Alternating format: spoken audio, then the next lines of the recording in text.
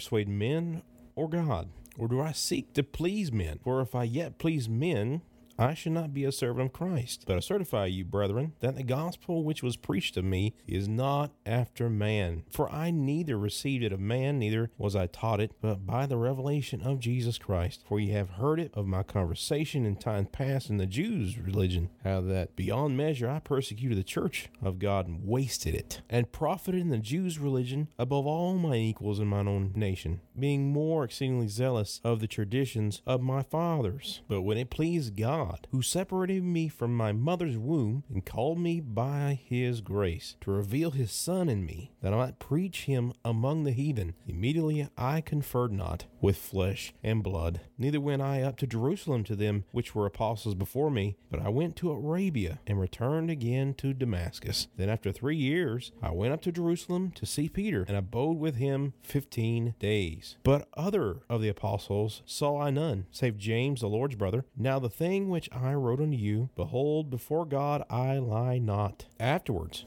I came into the regions of Syria and Cilicia, and was unknown by face unto the churches of Judea which were in Christ. But they had heard only that he which persecuted us in times past now preacheth the faith which once he destroyed, and they glorified God in me. Continuing what we were talking about last week, how that Paul was marveled in verse 6, that ye are so soon removed from him which called you unto the grace of Christ, unto another gospel. Now, I really want to talk about this. Why is Paul so enamored with that? I mean, we discussed the importance of the gospel. We can't compromise the gospel and its message because it's Christ and him alone. It's his blood. It's his atoning work and what he has done in giving us the free gift of salvation is Christ. We understand that. But when he says in verse 6, I marvel that ye are so soon removed from him. It's not just a gospel, but a relationship. The gospel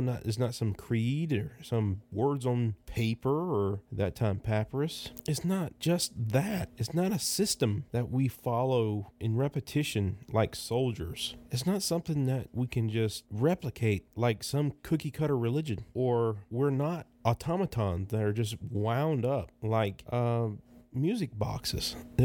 It is an organic relationship where men and women, boys and girls, people who have been redeemed, they put their faith in Christ to save them from their sin. And in that knowledge of that, they have been justified. They have been brought into the family. They have been adopted. They have been washed by his blood. And this relationship has become real. It is something more than just a simple religion. It is Christianity. It is Christ. Christ is the center. Christ is the nucleus of this organism.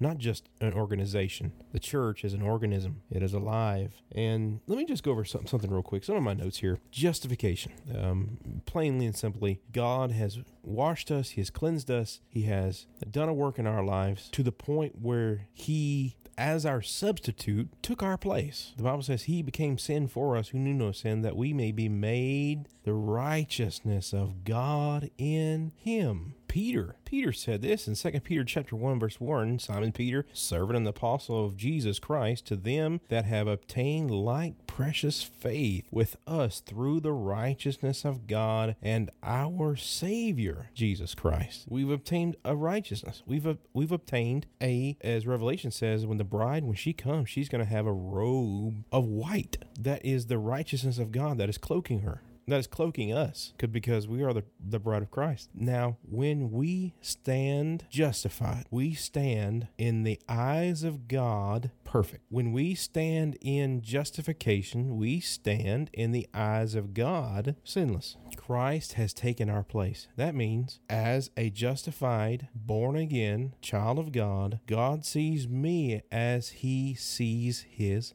Son, perfect, righteous, and very, very well pleased. But there is two visions. There's 2 points of view. A young man I was talking to the other day in the church, and he was talking about how there are people that believe that they are sinless and believe sinless perfection in their doctrine. And I understand where he's coming from. Dealt with many people like that myself. But the truth is, there's two perspectives. There's God's perspective of man and man's perspective of God and himself. From God's perspective to man, we are seated in heavenly places.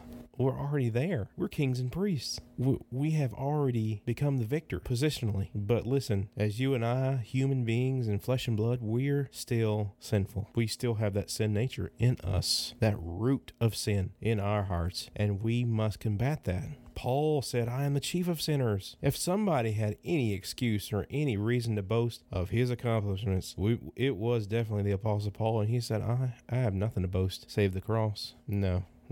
None of us can boast of that.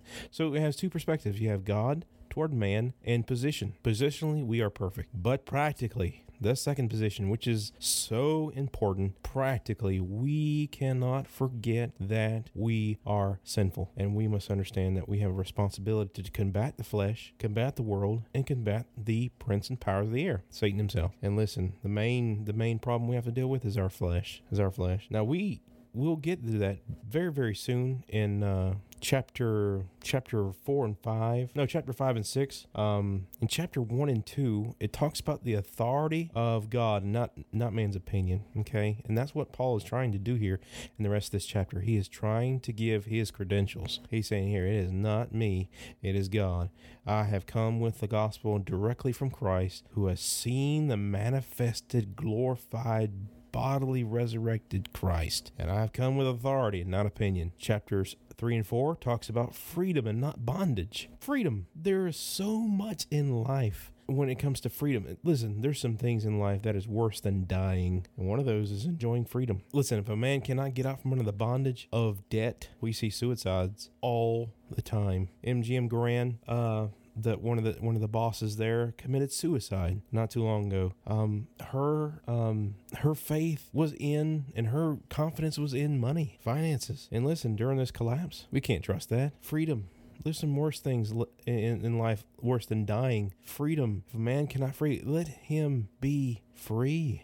Give me freedom or give me death. Give me freedom or give me death. I agree with that statement. As an American, I am very thankful for our freedom, but we are losing it very quickly. Chapters 3 and 4, it talks about freedom and bondage. And then chapter 5 and 6 talks about the spirit and the flesh, the war of the spirit and the flesh. Wow. Now back to justification. Justification by the gospel. The gospel is the good news. 1 Corinthians 15. It's the death, the burial, the resurrection. It is what Christ did. It is his work, perfect, without a single mistake, without error. His work was perfect. It was accepted by God, and because God the Father accepted it, he resurrected his Son from the dead. Now, there are 3 parts of salvation. Really quick, let me go through them. Justification. Number 2, sanctification, and then thirdly, glorification. As a person who's been saved for 13 years, I was justified in the month of February 2006, and it's been some time. It's been some time since that happened. God has justified me. In the past, I was saved, yes, and there's fruit. Number 2, sanctification. I am being saved. I was justified in my spirit, saved in the past. Now I'm being sanctified in my soul, being saved presently, in the now. And in the future, my body, I will be glorified. I will be glorified. My body will be new, it will be changed. And listen, Christ is more than just a story. It is a relationship, and not just a relationship. He is seen here as the gospel. He is seen as the word of God, and he is seen as the one coming in power and great glory. Now, let me relate those 3 real quick. Justification by the gospel. I was saved because of what Christ did, and that is great news, wonderful news. That's what the gospel means. Great news. Number 2, because Christ is the scriptures and he is the word of God. The Bible says in John 17:17, sanctify them by thy truth. Thy word is truth. Christ sanctifies us by his spirit. He separates us. He quickens us. He separates the soul and the spirit, makes man new and quickens him. Book of Hebrews says, by the sharp and ever powerful and ever living two-edged sword of the scriptures. We are being sanctified by the scriptures, justified by the gospel, and glorified. We will be glorified when we see him, and we'll be like him when we see him as he is. And so shall we ever be with the Lord, as another part of the scripture says. We will be perfect. And that final perfection is great. Our condition will meet our position. So gospel, scripture truth, and the return of Jesus Christ, all done. Justification, sanctification, and glorification. And it just escalates from one. It's not just I was saved, great, but God gave me the tools I needed to be sanctified. And God gives me the hope and the faith that he's coming again to finish what he has started. Wow, what a timeless truth, and what a encouraging truth for us today. That's why Paul is so exuberantly excited about the gospel. That is why he's so passionate about it. It was Paul's contention that the gospel he preached was no second-hand tale. He wanted to say it himself firsthand from Christ. It had to come from him, directly from God. It was a great, big claim to make, and it demanded some kind of proof. For that proof, Paul had the courage to point to himself, to the radical change in his own life. He said, I have no better illustration than my own self. I have become a testimony. The last verse of this chapter says they glorified God. Who wouldn't? He had been a fanatic for the law. He had been a tyrant for the Torah. And now the dominant center of his life was grace. This man who had once, with passionate intensity, tried to earn God's favor, was now content in humble faith to take what he had lovingly offered. He had ceased to glory in what he could do for himself, and had begun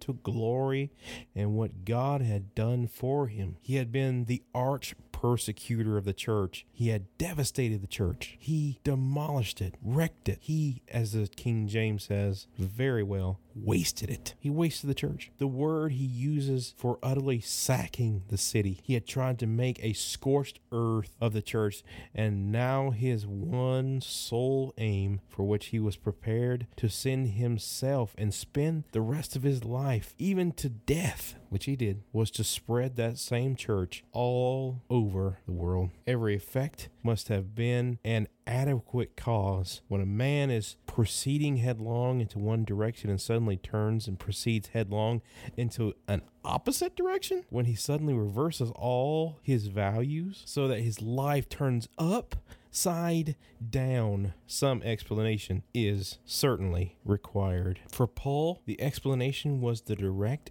intervention of God. He had laid his hand on his shoulder and arrested him in mid-career. That, Paul said, is the kind of effect which God could produce. There's a notable thing about Paul, that he is not afraid to recount the record of his own shame in order to show God's power. Paul said he was a persecutor. Definitely he was. Verse 13 and 14. If you have heard my conversation in times past in the Jews' religion, that beyond measure I persecuted the church of God and wasted it. Most definitely. How sad, but how great a God would do that. Verse 14. And profited the Jews' religion above many my equals as mine own nation, being more exceedingly zealous of the traditions of my fathers. What a God. It's like the equivalent of God saving Hitler and then sending Hitler to the Jews, because Hitler was a Jew himself. Paul now was a believer. Verse 15. But when it pleased God, I love that little conjunction there. When it pleased God, who separated me from my mother's womb and called me by his grace to reveal his son in me, and they glorified God in me. Verse 24. I love that verse here in chapter 1. Having discussed his past character and conduct, Paul now explains his conversion. We know who Paul was. He was holding the coats when they stoned Stephen. He was the one who spearheaded every sacking, every blitz, and every death of Christians. He was the one grinning. He was the one smiling, knowing in his own heart, thinking in his own heart and mind that he was doing the work of God, yet he was doing the work of the devil. He explains his conversion. What a conversion. He said God did it. God did it. When it pleased God. Paul spoke or wrote about his conversion, and it was always with the emphasis on the fact that God did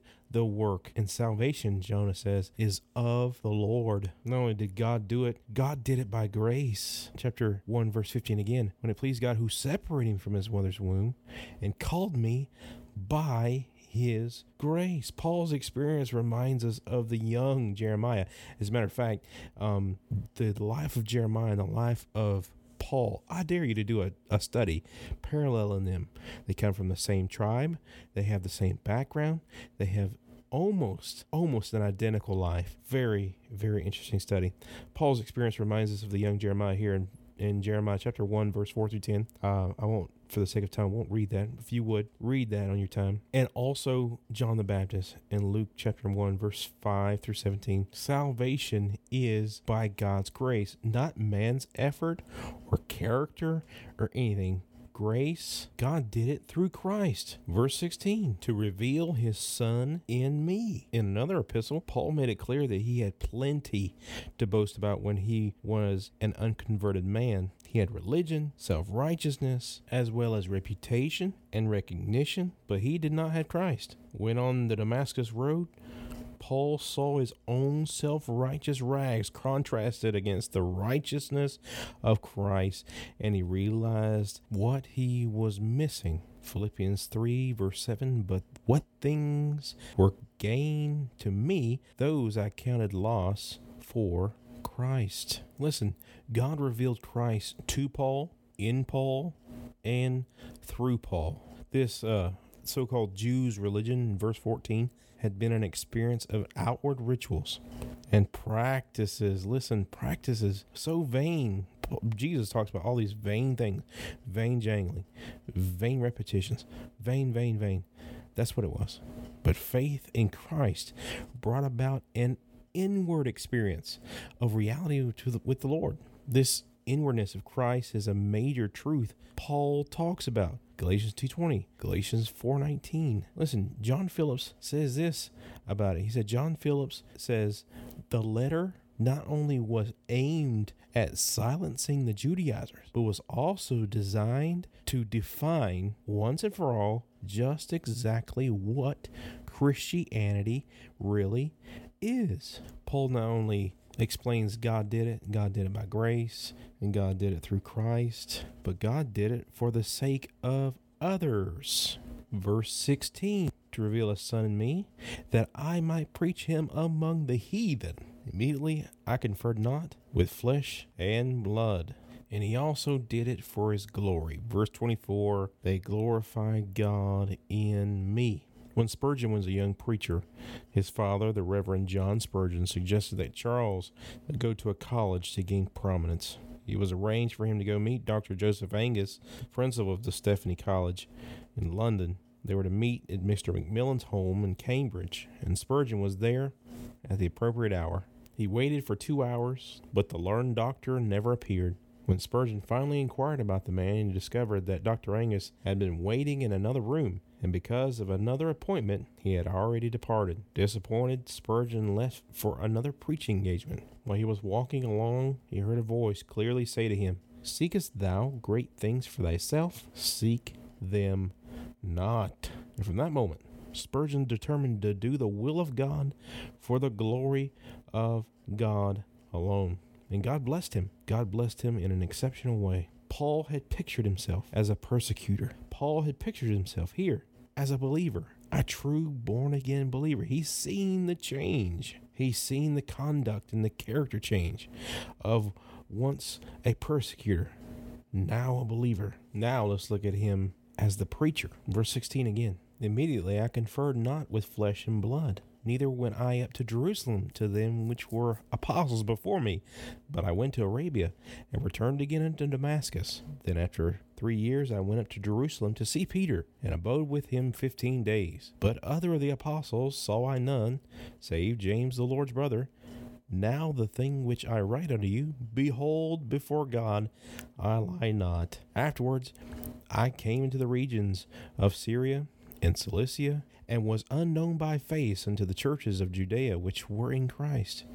But they had heard only that he which persecuted us in times past now preacheth the faith which once he destroyed. What were some of Paul's contacts with other believers after he was converted? This is a question vital to his defense. Paul had no personal contacts with the apostles after his conversion experience on the Damascus Road. Listen, he conferred not. He left. It would have made sense to go to the church at Jerusalem. That would have been just logical. But he didn't do it. He went to the desert. He left. He's gone. And in his decision, he was led of the Lord. For if he had gone to Jerusalem, his ministry might have been identified with that of the apostles, all Jews. And this could have been a hindrance to his work amongst the Gentiles. Listen, he was the pioneer to the Gentile nation. Listen, even though the gospel is to the Jew first, yes, we know that. Acts chapter 3, Romans chapter 1, we know that the ministry starts with the Jew. But when they stoned and killed Stephen, that's when it took a turn and began to go somewhere else. The focus began with the Jews, then it eventually, well, whosoever will. If God's people won't accept it, then the heathen definitely need it, and hopefully they'll accept it as well. And they did. And Paul had an ability to reach them. He had an obligation. It remained for Paul to carry the gospel to the Gentile masses. Acts chapter 22, Ephesians chapter 3. For this reason, God kept him from the predominantly Jewish ministry being conducted by the apostles at the Church of Jerusalem. God separated him so he could have a focused mindset on those who were not of the Jewish faith and the Jewish religion, those that were heathen and godless. Paul did not immediately go to Jerusalem. Where did he go? He went to Arabia, verse 17. This was after his initial ministry at Damascus in Acts chapter number 9. Instead of conferring with flesh and blood, Paul gave himself to studying prayer and meditation and met with the Lord alone. He may have spent the greater part of 3 years in Arabia. And no doubt he was involved in evangelism as well as personal spiritual growth. The apostle had received 3 years of teaching from the Lord Jesus Christ. Now Paul was going to have his own opportunity to be taught of the Lord. Where'd he go after that? It says he went back to Damascus in verse 17. And you think it would have been logical to go back to Jerusalem at this point, but the Lord directed him otherwise. Certainly it would have been a risky thing for Paul to go back to the city that knew he had become a Christian. The city that looked to him as their champion against Christianity. Because that knew that he would be back in town, they would be after his blood. I preach a message on the only time you want to let people down. Talking about in the Old Testament, in the book of Joshua, how Rahab let out a scarlet thread out of the window and let them down. Talks about she let them down. But she had a scarlet thread out the window. She let them down out the window. Now there's what I call the basket incense in Acts chapter number 9. Also 2 Corinthians chapter 11 talks about people letting Paul down out of windows with a basket. Now that's the only time you want to let somebody down. Please don't take that any other way. But Paul was running for his life on many occasions. Now, verse 18 to 20, he finally visits Jerusalem. This was 3 years after his conversion. And his main person here was to visit Peter. Paul had a pretty tough time getting into the church fellowship. If his message and ministry had been from the apostles, this wouldn't have never happened. But because Paul's experience and what he had been through with the Lord and being with him alone in the desert, the apostles were very suspicious of him. He stayed in Jerusalem for 15 days And he saw only Peter and James, the Lord's brothers. Thus he received neither his message nor his apostleship from the Jerusalem church. There simply was not enough time or the opportunity. He had already received them both directly from Christ. Next, after that, verse 21 through 23, he returns home to Tarsus. Again, the record in Acts explains why. His life was in danger in Jerusalem, just as it had been in Damascus in Acts chapter 9. As Paul went through Syria, he preached the word. And when he arrived in Cilicia, his home province, he began to evangelize. Historians have concluded that he probably remained there for 7 years until Barnabas recruited him for the work in Antioch. A few believers in Jerusalem knew Paul, but the believers in the churches of Judea did not know him. Though they heard that he was now preaching the very same faith that he once destroyed, in the light of Paul's conduct, his conversion, and his contracts, how could anybody accuse him of borrowing or inventing either his message or his ministry? Certainly he did receive his gospel by revelation from Jesus Christ. Therefore, we must be careful what we do with this gospel, for it is not the invention of men, but the very truth of God.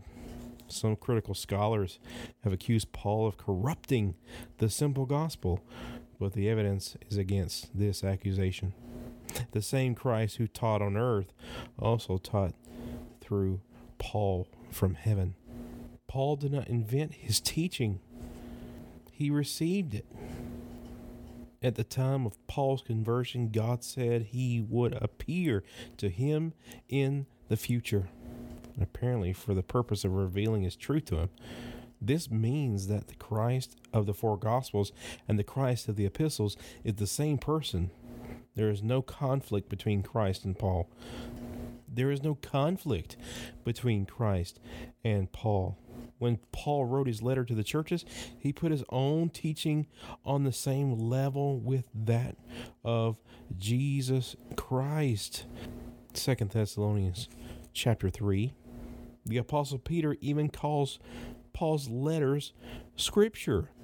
Modern day Judaizers, like their ancient counterparts, reject the authority of Paul and try to undermine the gospel which he preached. In Paul's day, the message was the gospel plus Moses. In our day, it is the gospel plus any number of religious leaders, religious books, and religious organizations. You cannot be saved unless, whatever, fill in the blank, unless you get baptized, unless you do this, unless you do that. Acts chapter 15 verse 1 says, "And certain men came down from Judea, taught the brethren, and said, Except ye be circumcised after the manner of Moses, ye cannot be saved." What a heresy. How blasphemous is that to add to the gospel? And that quote-unquote except usually includes joining their group and obeying their rules. If you dare to mention the gospel of grace as preached by Jesus, Paul, and the other apostles, they reply, "But God has given us new revelation." Paul has an answer to that. Galatians 1:9. "As we said before, so say I now again, if any man preach another gospel unto you than that which ye have received, let him be accursed." Let him be accursed. That word there, accursed, means damned. Hell is his place and his destination. When a sinner trusts Christ, he is born again. He is born free. He has been redeemed, purchased by Christ, and set free. And he is no longer in bondage to sin or Satan, nor should he be in bondage to human religious systems. John 8:36, "If the Son shall make you free, ye shall be free indeed." Now that's what Paul is trying to depict here. That's what he's trying to say. He is coming with authority, not from man, but from Christ. He's coming with a message, not from man, but from Christ. He is coming with credentials of heaven. Christ has loosened Paul. He has freed him, and now he is off the chain. Paul is on a journey of fixing the problem, what is going on at Galatia. Thank you for listening, dear friend. If you have any questions, comments, or anything you would like to say, leave them down in the comment section below. Like, share, subscribe, and please visit us on our website at BrandonBaptistTabernacle.com.